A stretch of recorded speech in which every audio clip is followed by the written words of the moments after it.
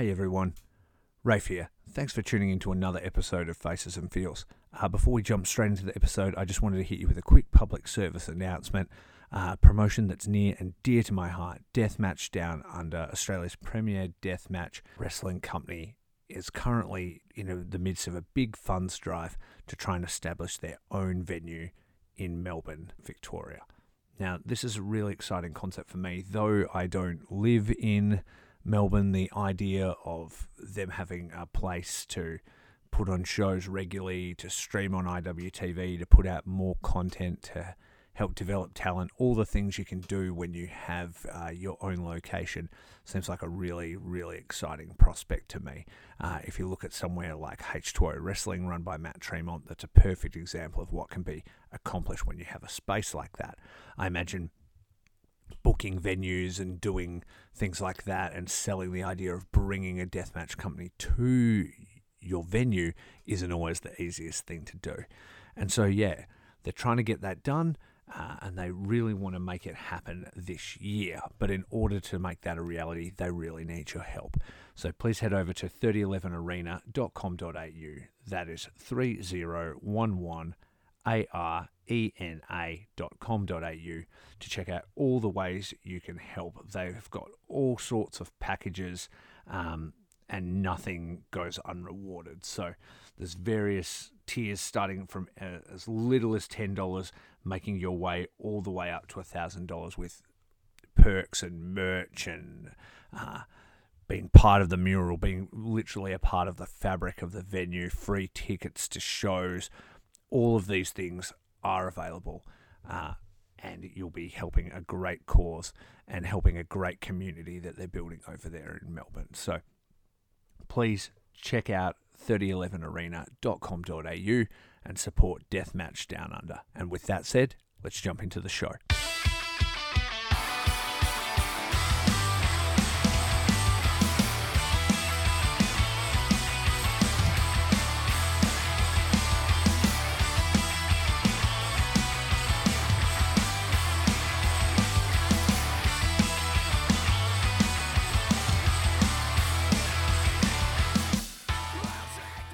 What it is, what's up, and welcome everyone to Faces and Feels. I am your host, Rafe Houston, and today I am joined by a very special guest. It is one half of BDE, that's Big Dude Energy. It's the one and only Ricky Gilmore. How are you today, sir? Very good, my friend. Thank you for having me on. I appreciate it. Very humbled. No worries. I'm very happy to have you on. We were sparring back and forth over some TikTok memes and shit the other day and having a laugh. And I was like, we should just do this in real life. So, so stoked to get you on and talk shit with you today, man. I think if anyone knows me, shit talking is probably what I do best. And usually people have to shut me up. So I don't know if we have a time cap today, but if we do, just shut me up before we have to go off. So, look, we could go for about as long as it takes for my wife to start bashing on this door being like, you need to feed me now. So we'll go until then and we'll sort it all out. So let's kick straight into it, bud. With the show, only one question I start with, man, and that's when you think back to how you got into professional wrestling, what were some of the first faces that stood out to you and really started to draw you in? I think I'm probably going to give you the most basic answer you probably ever get on this show, but I still remember the first sort of wrestling experience I had, first pay-per-view I seen live. I went to one of my dad's mates' house and he was streaming. It was SummerSlam 2001. I just remember, I don't remember any of the show. All I remember was The Rock versus Booker T. And that match stood out night and day. The Rock was the most charismatic thing I'd ever seen at 7 years old. I think I was just like, wow, this is incredible. I'm absolutely captivated. But then, funnily enough, I didn't watch another wrestling show for a whole nother year. Wow. Then the next one I watched was SummerSlam 2002. And then the match that captivated me that time was Rock versus Brock. So, but in that match, I was captivated by Brock. Brock was this larger than life, just huge behemoth. I think that's kind of what's cool about wrestling is how half the time, we're pretty normal people, and you see someone like Brock Lesnar doing what they're doing, and you go, wow, that's larger than life. That's something completely special. That's the magic of it. Yeah, absolutely. You'd be surprised that I actually haven't had The Rock or Brock as the answer that many times. You may even be the first. Like, I think people like sort of reference them, but quite often I get like a lot of, Hulk Hogan's and Macho Man's and Ultimate Warriors and Vader's and stuff like that. But I think you're actually the first to like just straight up say The Rock was like your first dude. And I can completely understand it. Like, I often tell stories about watching it with my dad. And even to this day, even though he doesn't watch it and stuff anymore, but if I show him something, he'll be like, it's not exactly Stone Cold and The Rock though, is it, mate? You know what I mean? Like, he just is obsessed with them to this day. So that's the power of somebody like The Rock, I think it's cool, like, us still being wrestling fans at, I don't know how old you are, but I'm 28 years old, still being a wrestling fan at 20. I think people turn around and say, oh, it's the most common thing. Is The Rock still wrestling? Is Stone Cold still wrestling? Mm-hmm. Is John Cena still wrestling? Those names still just get thrown out every now and then. It's a testament to what they did. Absolutely. Well, they transcended the wrestling business. I mean, you could argue that The Rock is probably like the biggest Hollywood star in the world, you know what I mean? To the point where he's, probably considered an actor even almost more than he was a wrestler, Statistically, I'm pretty sure he's been the highest earning actor in Hollywood the last 2 or 3 years in a row. So exactly. Ridiculous. I saw a great meme the other day that was like, it was like The Rock, we need you to do another adventure movie. And he's like, nah. And they're like, it's in a jungle. And he's like, huh? Suddenly interested in it because nearly every movie he's done lately is like jungle adventure movies. I think The Rock is one of the few people in Hollywood where you sort of sit there and say, you look at any sort of role and you say, yep, you pick the actor to match the role. Whereas, I think The Rock they're creating roles just to suit The Rock. Absolutely. And he's arguably the only one in Hollywood where I would say they're making roles specifically saying, I need this to be played by The Rock. Absolutely. I think you're probably dead on like with that. So after you see The Rock and Brock as your second match ever and you're captivated by Brock, does that start to get you into it? Like, do you then, you're a little bit older now, do you start to seek it out and like catch more wrestling? Yeah, so sort of 2002 to 4, that Ruthless Aggression era was really where I started watching as much as possible, but didn't have Foxtel or anything like that, so couldn't watch it on a regular basis. My viewing was, and classic throwback here, I used to go to Blockbuster every week with mum, and mum would say you're allowed to pick one wrestling DVD to take home for the week. So I'd pick my one wrestling DVD to take home for the week, and it would be something from that era, whatever the latest release was of that pay-per-view, and I'd go through and I'd watch. And then I think after about sort of 6-7 months of a new one every week, I'd been through the entire catalog at Blockbuster and rented sort of 2 or 3 of them 3-4 times over. Mum kind of realized, maybe this isn't a phase, and she started buying a few here and there, and I'd sit there. WrestleMania 19 is probably my favorite pay-per-view ever. I think I've watched that show top to bottom about 10 times. Yeah. Like in the past month. Wow. I love it. And watch that routinely.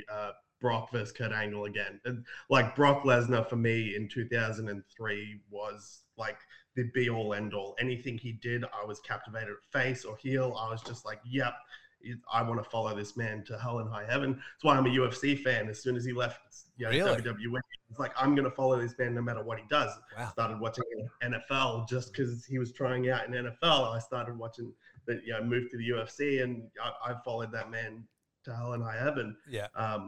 But then probably for me, after he left in 2004, and the very next pay-per-view after WrestleMania 20 was Backlash. And the match that captivated me, and probably same for a lot of people, was Randy Orton versus Mick Foley, their hardcore match at Backlash. Yeah.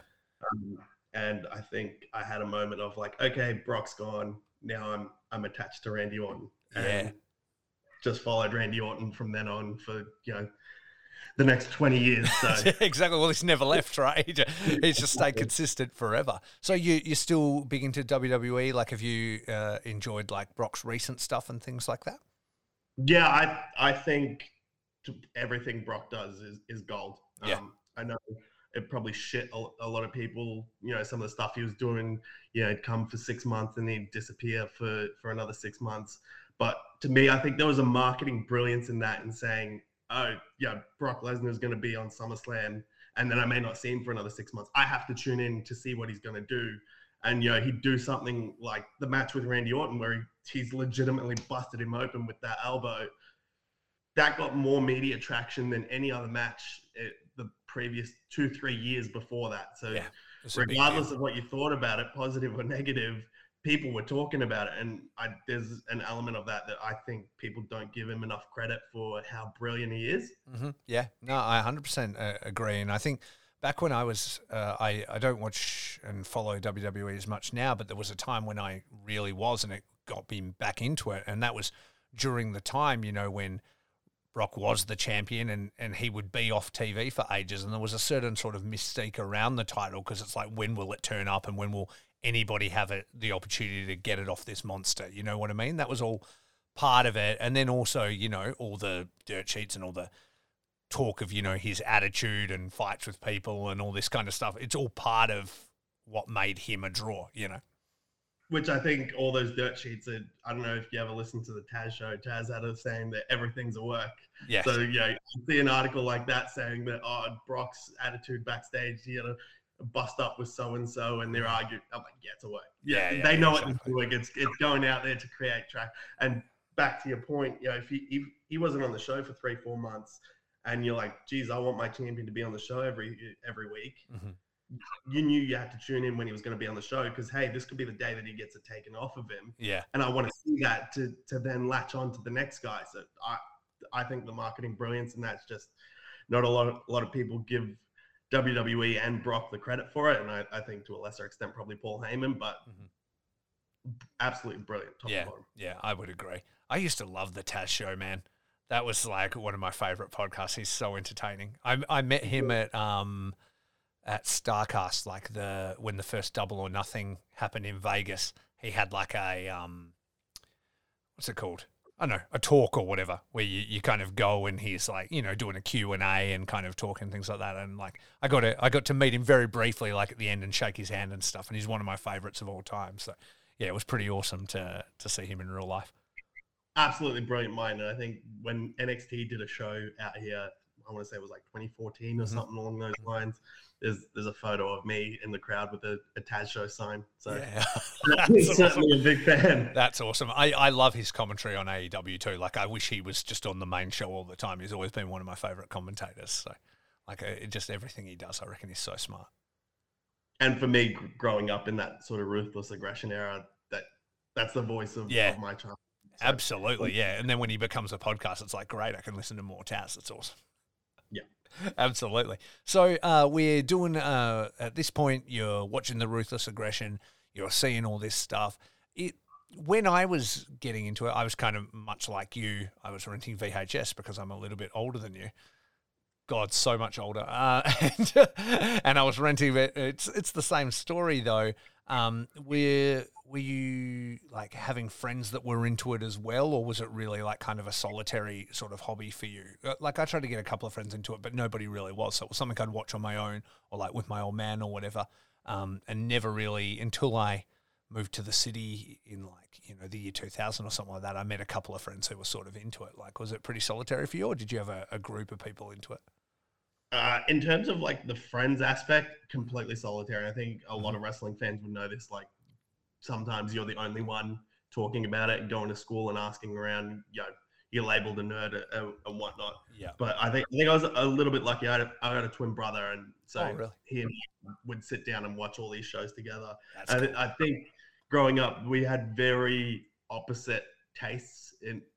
I feel like I was more attracted to the heels of wrestling. So especially when, Randy Orton was doing the Legend Killer gimmick and, Legacy and all that, I was just like, this is the best. Where my brother loved The Undertaker, loved Triple H during his face run. They were his people. Yeah. And I was just gravitated towards the heels. That's cool, though, because then you don't have to share the toys or anything. Everybody knows who's got who's, and it's all fun. 100%. Yeah. Mum and Dad are asking questions about the psyche of the one who likes all the bad guys. So. Yeah. She's like, this is the one we've got to watch. Is your brother still into wrestling? Has he trained as well, or was that something that you just did? No, he's not trained at all, and I don't think the kid's ever stepped into a gym in his life. Just people actually sit down and look at us, and they say, you're the twin brother of, big dude energy. You wouldn't believe it. Yeah. Yeah, very polar opposites. I think he's more fallen out of wrestling, but he still, knows enough and would probably, catch one or two things on his newsfeed every week or something that keeps him enough in the loop that, maybe I could have a conversation with him if I really wanted. Like he'd know who all the champions are today, but he wouldn't know any matches they've had in the last 12 months. But, yeah. Just that kind of like peripherals, the same as like if you're into a sport or whatever, like for instance, I like NHL. It can be hard for me to like be on top of it or whatever, but I kind of know where everybody's sort of standing and, and that sort of stuff.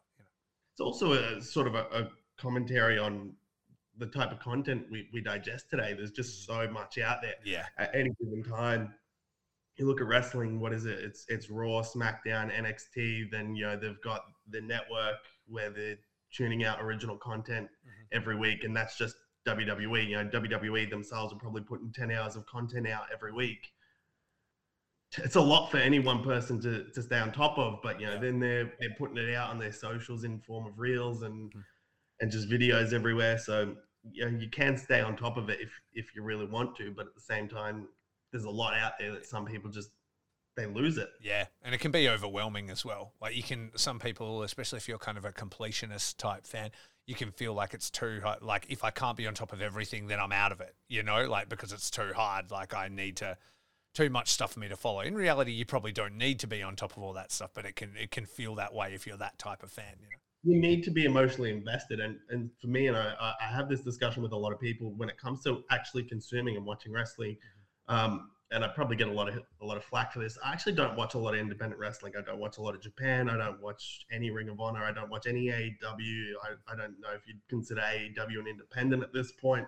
But outside of WWE, the wrestling content I ingest outside of actually going to shows and watching my friends on shows and being in the locker room is pretty much zero. And a lot of that is just because growing up on WWE, I was so just invested in their storylines and their characters that they'd built. So, being a Randy Orton fan for 20 years, I'm not leaving that behind. I've invested 20 years of my life into watching this character develop and grow and build, same as Brock Lesnar. I know he's not on the shows as often as not. And then, you add in a new wrinkle, a new element with new superstars. I'm like, okay, cool. I want to follow this guy now because he's done so-and-so with this person I'm attached. All this emotional investment I've built over the years, I'm not giving that up, regardless if the product is as good as it could be or if it's the best product out there. But for me, because I've invested so much emotionally, that's enough for me to say, I want to tune into this product right now. Yeah, and there's a certain like blanket that comes with that, right? Like the music hits, it's Raw, it's doing that. I like to watch Raw, and I think there's many fans that are like that and are very happy, and there's certain fans that maybe aren't. Like for me, I sort of fell off a little bit because I just found it a little bit sort of repetitive for like the kind of stuff I was watching. And plus I was digesting like a lot of wrestling, and it's like there's only much time in my existence. Like I found myself really drawn to New Japan. I really liked the matches. I really liked the characters, and I was traveling to Japan a lot. So like it was all part of it. And then through that, I kind of discovered death matches and I started getting into all this stuff that I'm really into. And then that's not as much in WWE. And so I just sort of fell away from it, but that doesn't mean I don't like WWE. That's like what got me into wrestling. That's where all my childhood heroes live and stuff, like me and my friends will still get together and have Rumble nights where we'll just put on like a Royal Rumble and everybody sort of gets a number. So however many people you are, say there's 4 of you or whatever, I get 1, you get 2, you get 3 or whatever. And it's a drinking game. You like have your person and you drink when they do a signature move, when they do a finisher, or if they eliminate somebody, or if they get eliminated. And let me tell you, that's an effective drinking game.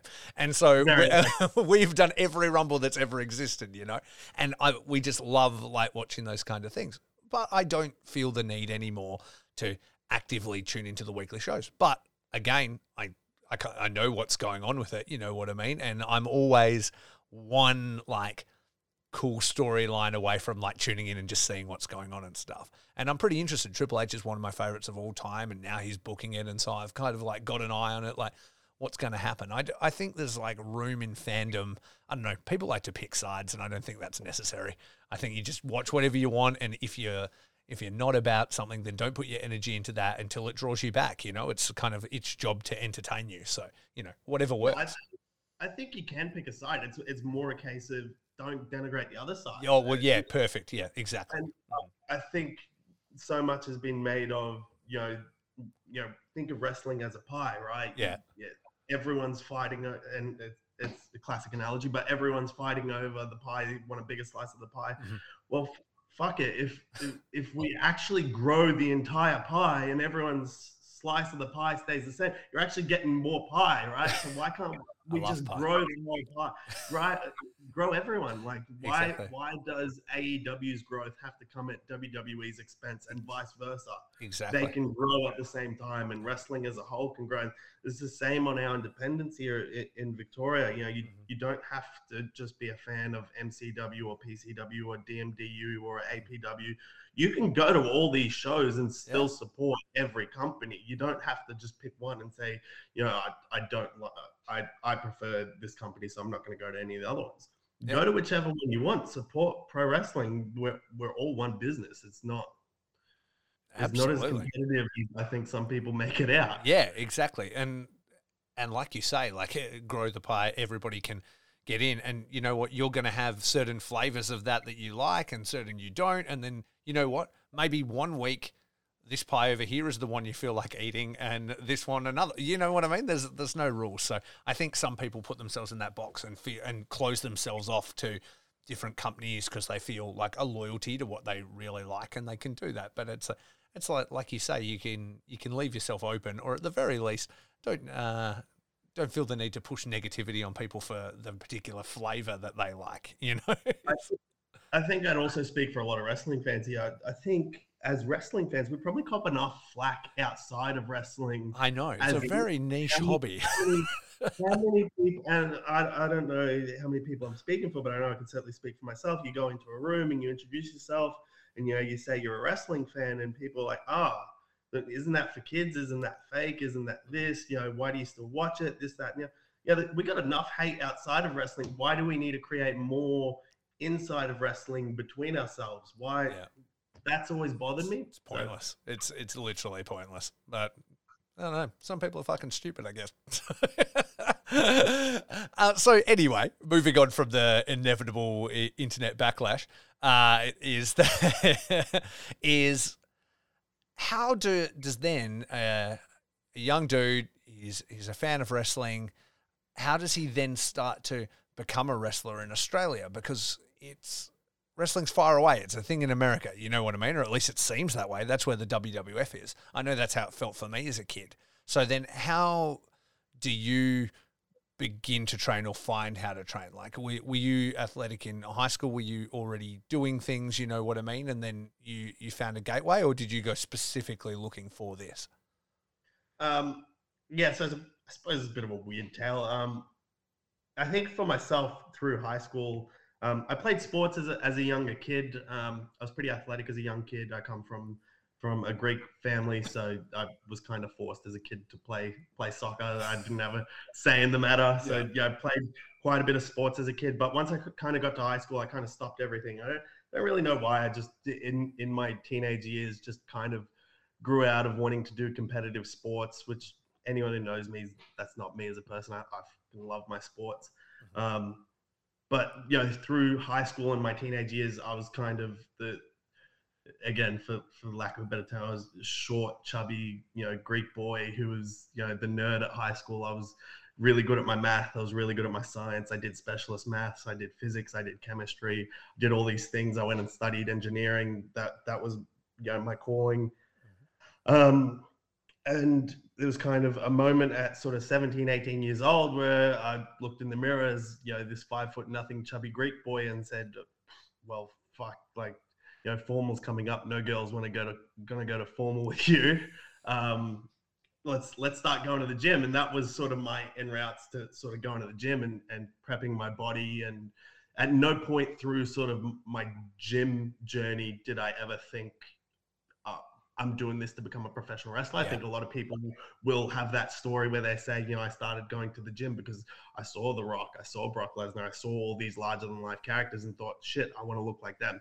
For me, it was completely on the level of shit, I need to do something about my physical appearance. Otherwise, a girl's never going to go on a date with me. And that was the absolute shallow truth of it. Yeah. But kind of through that, everyone goes through that process of the gym journey and developing their body and just shaking hands with a few people in the gym.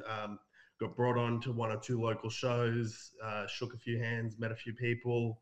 And a few people kind of looked me up and down. You said, you got a pretty good physique about you. Do you want to come try out? And we started training at Adrenaline Professional Wrestling, which is based out in Seaford here in Victoria. We are their tag team champions at the moment, so shout out to Adrenaline Pro Wrestling. And just started training there, and it was kind of an on-off journey. But credit to Adrenaline, they taught us a lot in our early years, but kind of stopped. And then through the pandemic, literally around the corner from our house, so Seaford for me is about a 2-hour drive from where I live, but around the corner from my house, Relentless School of Pro Wrestling, run by Jake Navarra, JXT, and Big Rig Fox, opened up. And I looked at Dave. So Dave is actually, in real life, he's my best friend. He's my rock. Like, I love that guy to hell or high heaven. He's, we talk to each other on a daily basis, and we looked at each other and said, shit, fuck, now or never. We're, 25 years old, 26 years old at the time. If we're going to do this, we're going to do this now, and we'll give it everything we've got for 2, 3, 4 years, however long it's going to have us for. We'll give it everything we've got and get into it. And just sort of through that, I think we worked hard and showed people that we were about business, and here we are. Yeah, that's awesome. So did you meet Dave through training at Adrenaline, or had you already known him from earlier in life and he was kind of getting into it at the same time? Dave and I met at uni, and Dave walked into uni week 1 of class and sat in the middle of class. Anyone who knows Dave is a very loud, obnoxious individual. God bless him. I love him. Sorry for calling you obnoxious, buddy, but you are. Sat in the middle of class and proceeded to just yell and make himself the center of attention for class. And I did a double degree in engineering and business management. And I met him in an introduction to business management class after spending a whole week of doing engineering classes. And I was like, fuck, I hate this class. I don't want to be here. This is beneath an engineering student. I don't want to be here. Sorry to all the business management graduates. But I was like, fuck, I don't want to be here. I can't be bothered. And then in comes, Big Dave, fucking 6'2", whatever he is, 120 kilos, just yelling the room down. Fuck this bloke. He's fucking annoying. Yeah. I do not want anything to do with this guy. Yeah. A week goes by, we go our second class, and we sit in the second class, and we're sitting on our tables, and he's 5 minutes late. Walks in, and there's no seats spare in the room except for the one next to me. I go, fuck, he's gonna sit next to me.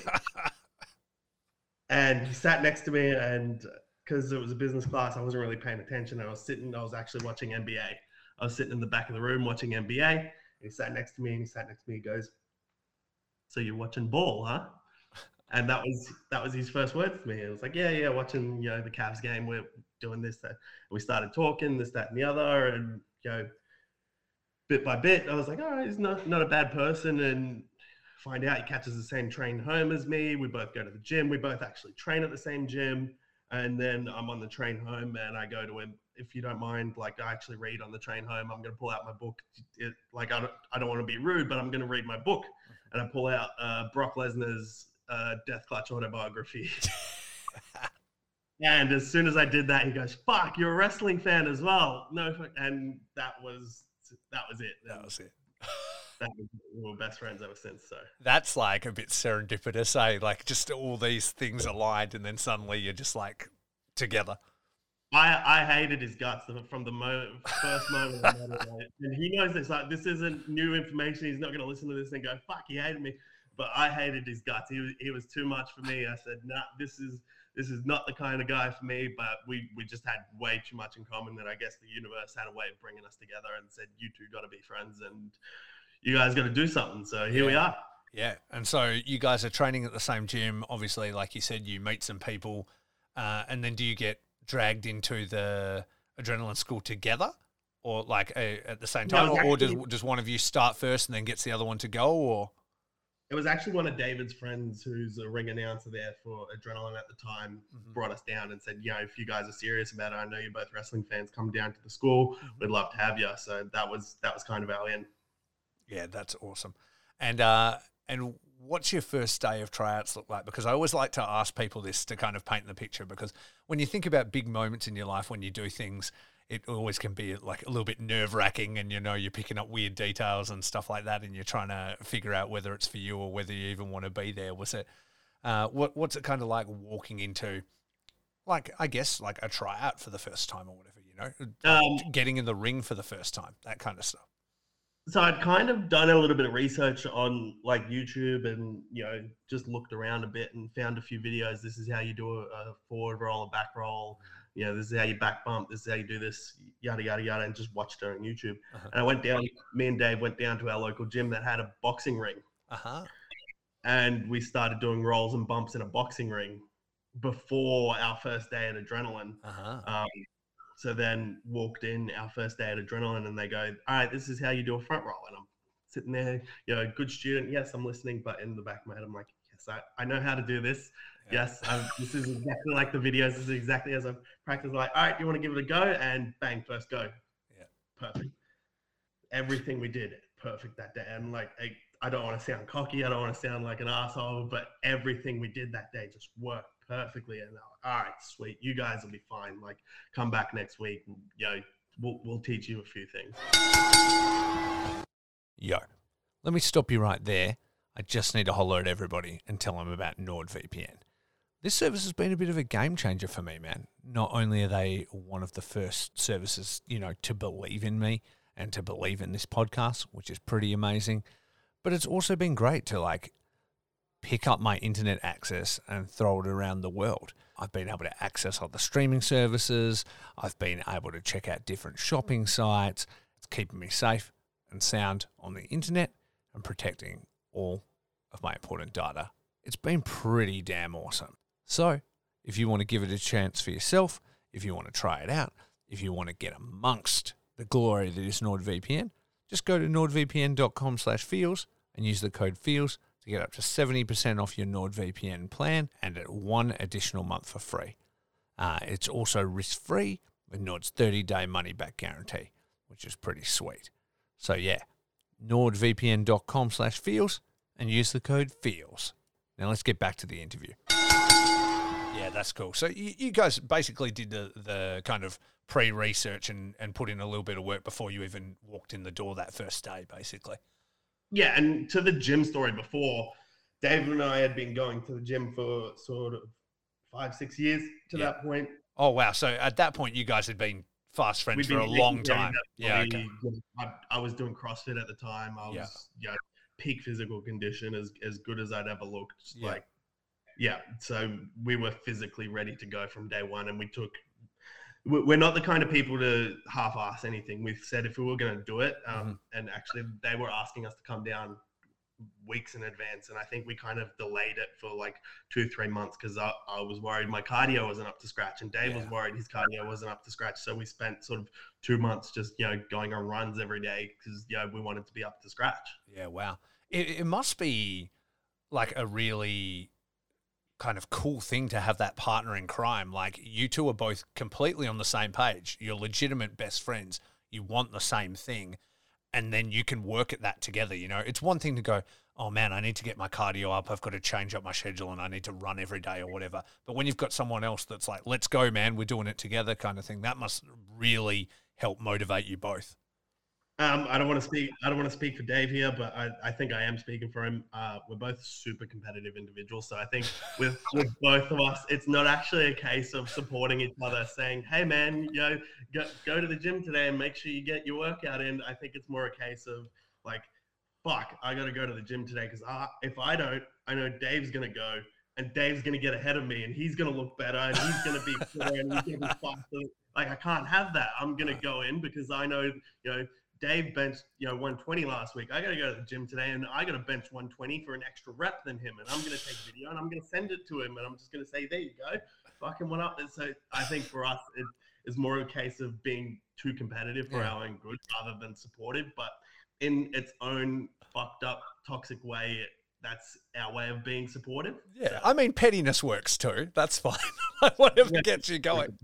The results are the same, and so that's all that matters. But, that friendship and that rivalry, I think, I mean, who was it that said it? It was maybe Triple H or somebody was like, wrestling isn't a team sport. You know what I mean? It's a competitive sport, and you're always fighting for your spot, and so doing that, together at the same time, but essentially preparing yourselves for, to be good at your career and at what you want to do is really important. But it's also a case of, if we're that fucking competitive with each other, nothing anyone else is going to throw at us is going to compare to what Dave throws at me. Yeah. And at the end of the day, because we're as competitive as we are with each other, we have each other's respect. Yeah. And I know if he can survive anything I'm going to throw at him, he can survive anything anyone else is going to throw at him. And if he can't, I've got his back, and I'm going to make sure I'm the one there in his corner. Yeah. And vice versa. Yeah, that's awesome, man. So where then so you guys obviously say you're going to make a go of it. You're obviously real good friends. Are you already like thinking we should be a tag team, or are you originally training to just kind of be wrestlers and then the like BDE energy comes later? No, it was always, if we do this, we're a tag team. There was never a thought of us being individual wrestlers, and I'm only in it as long as Dave's in it. If Dave woke up tomorrow and said, I can't do this anymore, I don't want to do this, then that means I don't want to do this because I'm not doing it without him. Yeah, I don't want it without him. Yeah, oh, that's awesome, man. I find that, I've always been really drawn to tag team wrestling. Like my first favorite tag team ever was, the Legion of Doom, Road Warriors. I rented every VHS that, had those spike shoulder pads on the cover, watched anything they did, Survivor Series and stuff like that. And I always love it when there's like real tag teams, when it's not this guy and this guy together, you know what I mean? It's like a unit. And I love that you guys are doing that and want to do that. That is really cool. There's a big lack in Australian wrestling of 100% dedicated tag teams. Mm-hmm.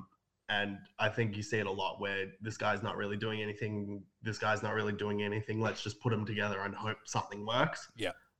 And we never wanted to be that. From day one, we were always going to be a tag team. Mm-hmm. Yeah, exactly. A lot of the time people, and like the stories use it, I guess, as a vehicle to have the inevitable breakup, right? Like that's everybody's trying to redo, the Rockers, like, is what it is. It's that first great moment, so they want to have that thing. And that story is always really cool and stuff. But I think there's something really special when you have that team that never does that. You know what I mean? Yeah. Like, no matter what they're about. And like, we don't even want to tease that because in real life, we're best friends. Like, we're on the same page about everything. So why would we not be on the same page about everything in the ring? Yeah. In terms of the psychology behind it, why would we not be on the same page in the ring? Why would I ever tease that I'm going to break up from him? Yeah. Well, why would he ever tease that he's going to break up from him? Because that's not who we are in real life. It would read false. Exactly. It wouldn't read true. And especially when you're standing here going, if he doesn't do it, I don't do it. That says something, And that's not because I don't love wrestling. I love wrestling to a passion. Yeah. If he stopped doing it, I'd stop wrestling. I'd still be involved in it. I'd still go to shows. I'd still support my friends. I've made a shit ton of friends over the past 12 months that, I'm so thankful for because of wrestling. Mm-hmm. But I wouldn't want to get in the ring because I don't want to do it without him. Yeah, absolutely. So where did the idea for the BDE gimmick come from? There's a bit of contested theory behind it, and again, there's no real consensus answer because it kind of, again, to every the classic wrestling saying, the best characters in wrestling are just yourselves dialed up to 11, and BDE is literally us. Like, that's who we are. And I think I want to give credit to our coach, Jake Navarro. I think we were in a class one day and we were just walking around. We were just practicing circling the ring at the start of the match, circling the ring. And he goes to us, you guys are two of the biggest blokes in this gym. You need to circle the ring like you do when you're in the gym after you've just smashed a massive fucking bench press, and walk around like you've got that big dick energy. Which, spoiler alert for anyone who didn't know that BDE, Big Dude Energy, was a play on Big Dick Energy. Here's your clue. The worst kept. We had to do it. There's too many family friendly shows. We couldn't be Big Dick Energy. Yeah, no, you couldn't.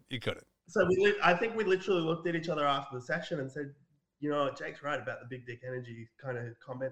I think just in general, and the characters we were going to portray, and one of us turned around and said, there's something in that Big Dick Energy, like maybe that could be and again, it was like, let's just clean it up for family-friendly shows.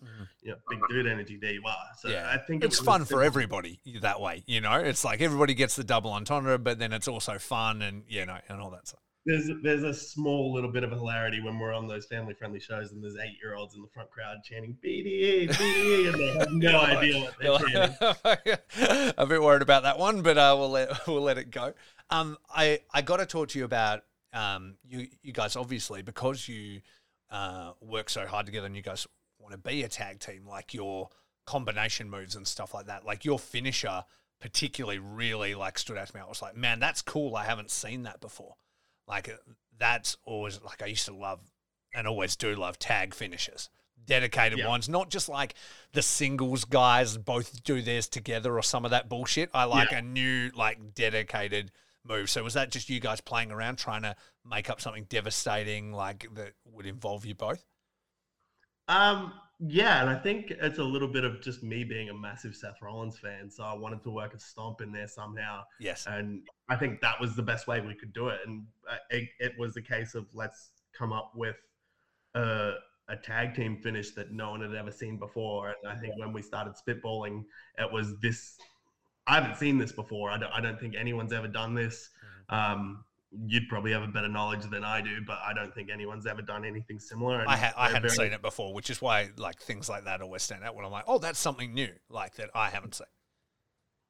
Yeah, and I think also, for the sake of it, in terms of the setup and the positioning of it, we wanted something where it was like, you know, this is the setup, but, you know, if you were an opponent, you could reverse it this way, and this could lead into this spot, and you can get into it multiple ways. There's so many variations of how we could go into it and how you could hit it and how it could be reversed, that we're like, there's just options galore here, and that's kind of why we settled on it. And yeah, I don't think there was ever any sort of second thought. And again, onto the double entendres, the move is called the Big Dude Slam move, which bit of BDSM.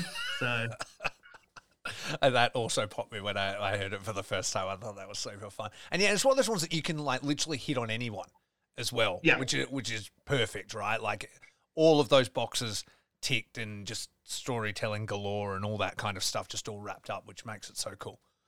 We've hit it on people that weigh 150 kilos. We've hit it on people that weigh 50 kilos. So, yeah, again, super fun move. I love it. Yeah, exactly. Are you guys always trying to, like, come up with new combination stuff and, like, you know, rocking stuff in training and thinking all that kind of stuff through?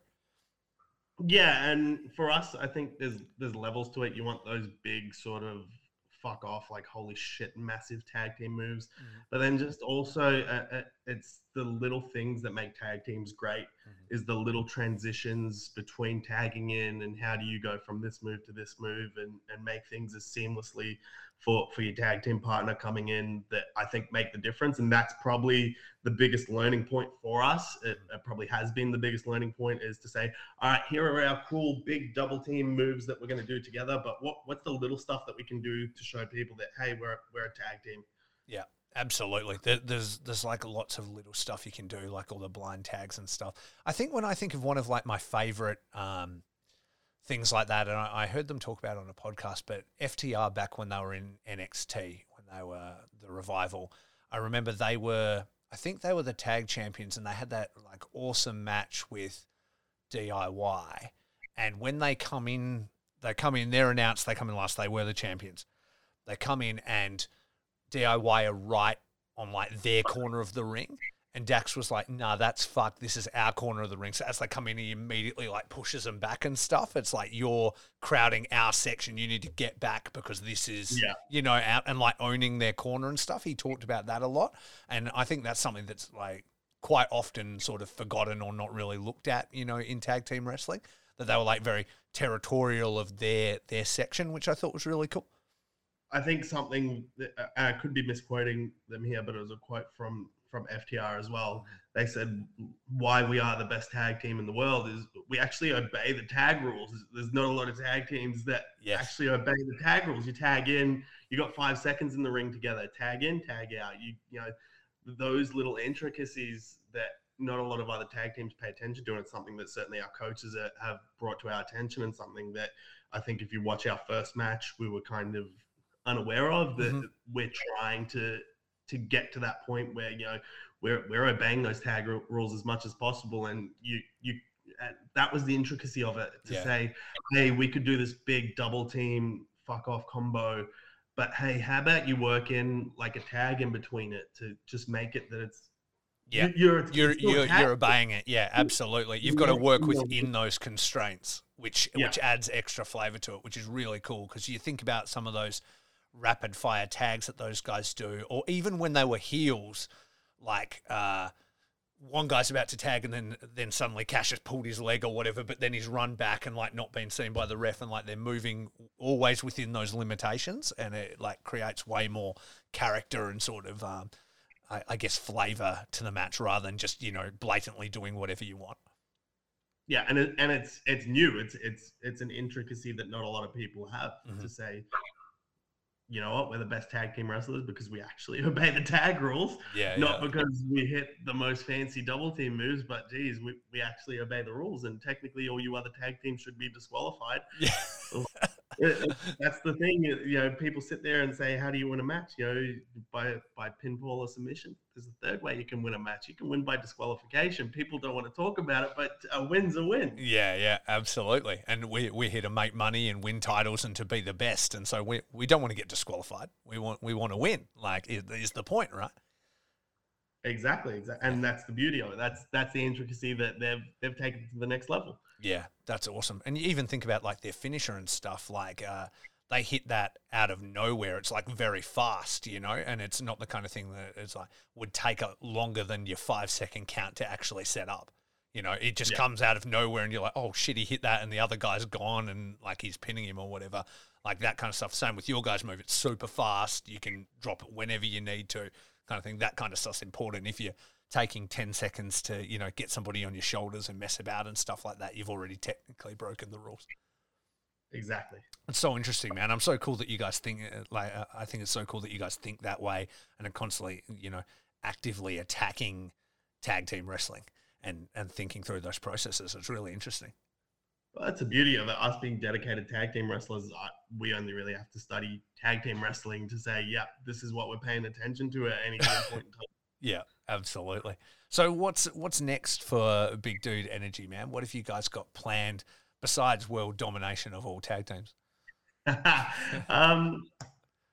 Well, we've got a few bookings coming up. It's just been announced. MCW on the 10th of September, we will be there, teaming with Caveman Ugg against the family, so Rocky Monero and the Pariah. And awesome. I think Big Dude Energy and the Pariah has money written all over it. I think we've had a few people sort of point to us and say the Pariah is a tag team that you should look at and replicate. We're essentially the non-Greek Pariah at this point.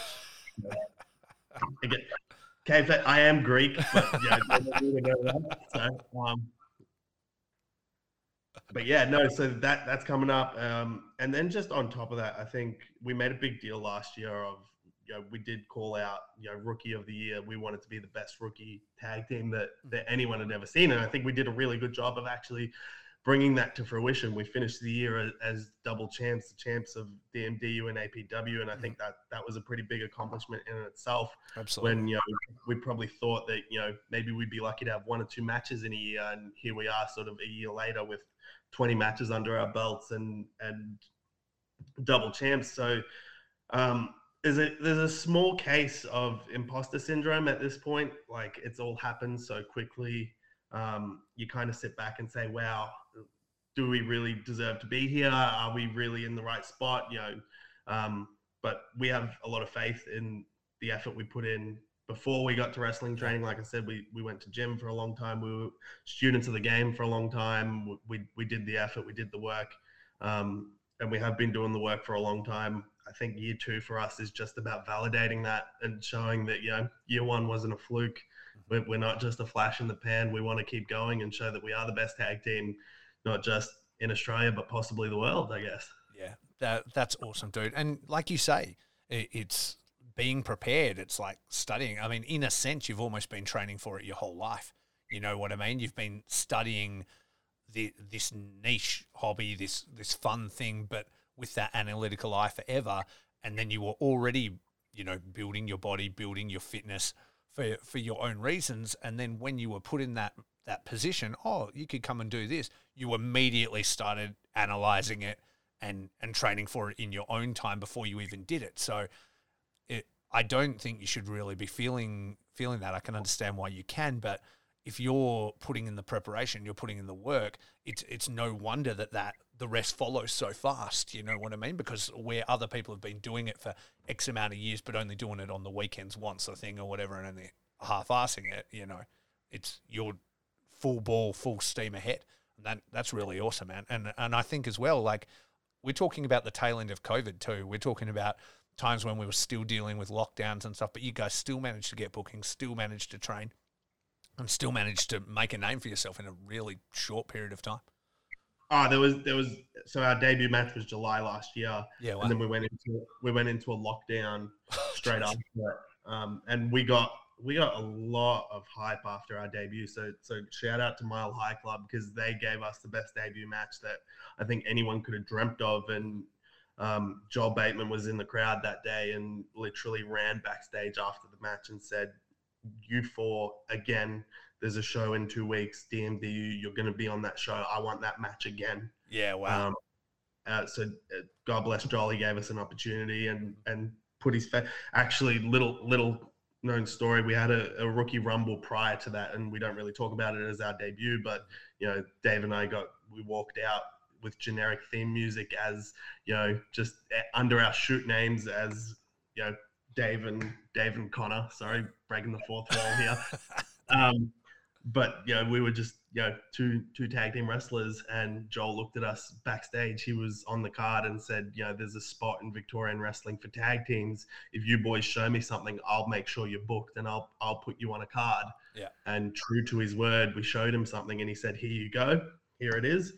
Run with it." And then a week later, we were put into another lockdown, and there was 3 months where we sat at home after arguably the most just ridiculous debut that we could have had, and we couldn't do anything about it. And we're just like, shit, there goes all that momentum. What are we going to do? This, that, and the other. And God bless Joel. He said he was going to give us a chance, and he gave us a chance right away. He put us on the very first Dream show as the only non-death match on that show. Mm-hmm.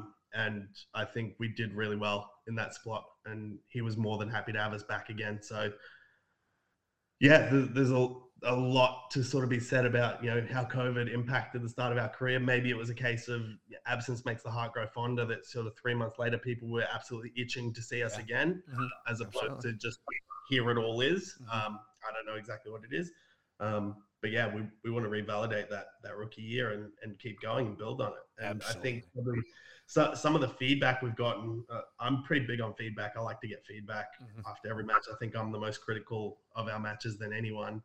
But I like to reach out as much as possible and get feedback from people. But Josh, JXT, probably the best feedback we get given is, you guys are doing this, this, and this.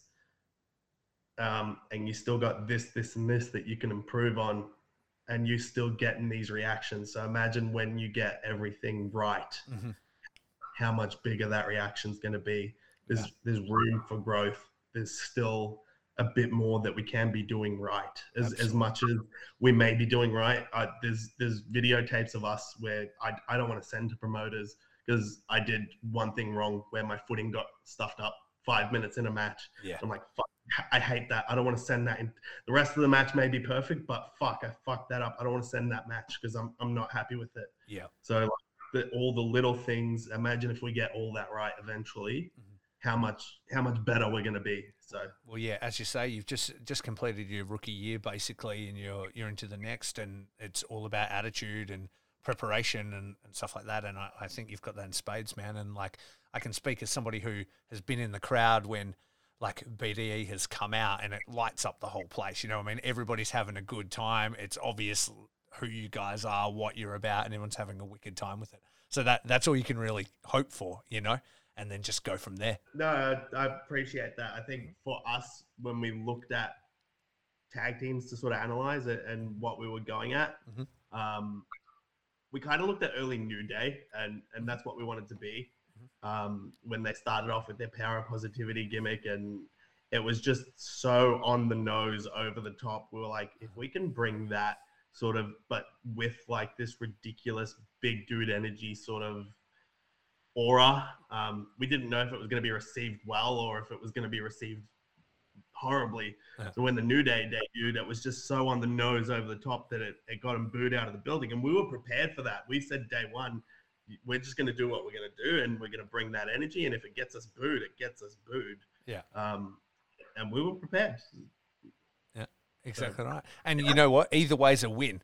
Like, you could either be the biggest bad guys or the biggest good guys, whichever works, you know what I mean? And it just, like, there's a fun vibe to it, and the name is fun, and you guys kill it, and everyone has a good time with it. So that's it. That's a win. We were so confident that we were going to do everything in our power to make sure there weren't crickets in the room when we walked out. And that again, to your point, that was the biggest thing. Any reaction's a good reaction.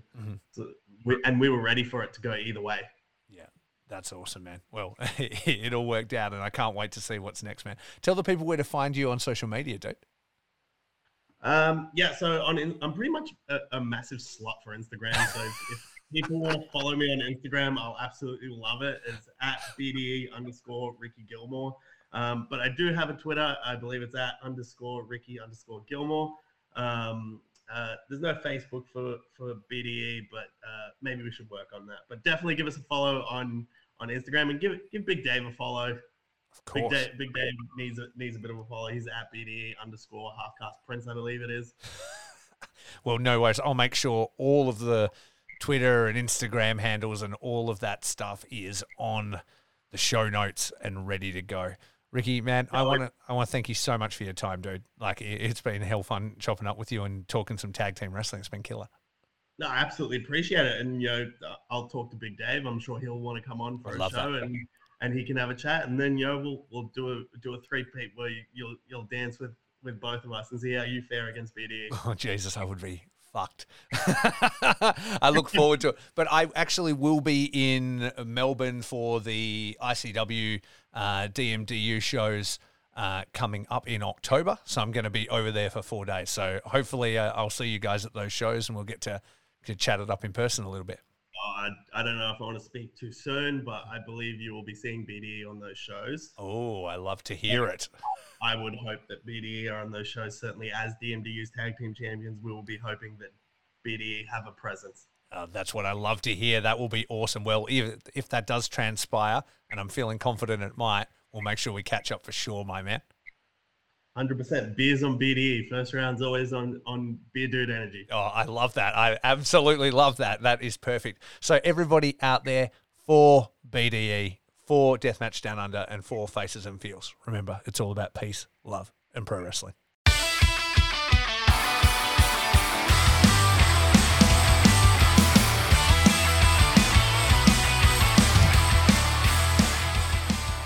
Yo, thanks for spending your time listening to the Faces and Feels podcast. Faces and Feels is a DIY project recorded and edited in-house by me, Rafe Houston. You can show your support by following us on Instagram, Twitter, and Facebook at Faces Feelscast, or just head straight to our link tree, linktr.ee/FacesFeelsCast to find all the info you'll ever need about the show. You can stream the episodes, be directed to your favourite podcast providers, find links to all our social media platforms and sponsors, and you can even buy me a coffee. If you have any questions, topic suggestions, or interview requests, you can send us an email to facesandfeels@gmail.com, and don't forget to subscribe, rate, and review on iTunes and Spotify. Our banger theme is Loose Lip Sync Ships by the Thunder Vipers. Check it out on Spotify. And now hang around for a quick word from some friends of the show. My body is a roadmap of pain. DeathmatchWorldwide.com, the official online merchandise store that is only for deathmatch wrestling. Featuring official t-shirts from No Peace Underground, John Wayne Murdoch, Akira, Madman Pondo, Zona 23, Neil Diamond Cutter, G Raver, Schlack, Necro Butcher, and many more.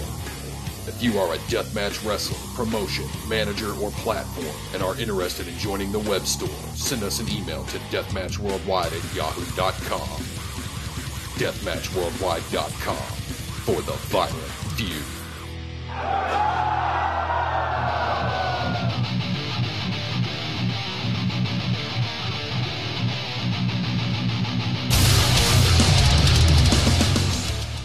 Vinyls and Violence, a brand celebrating a love of music and deathmatch wrestling. Follow on Instagram @Vinyls and Violence, follow on Twitter @LegalizeRanch, and that's ranch with 2 H's, and buy the shirts from deathmatchworldwide.com. Vinyls and Violence. I'm pretty sure it's like some weirdo shit like Pokemon or something.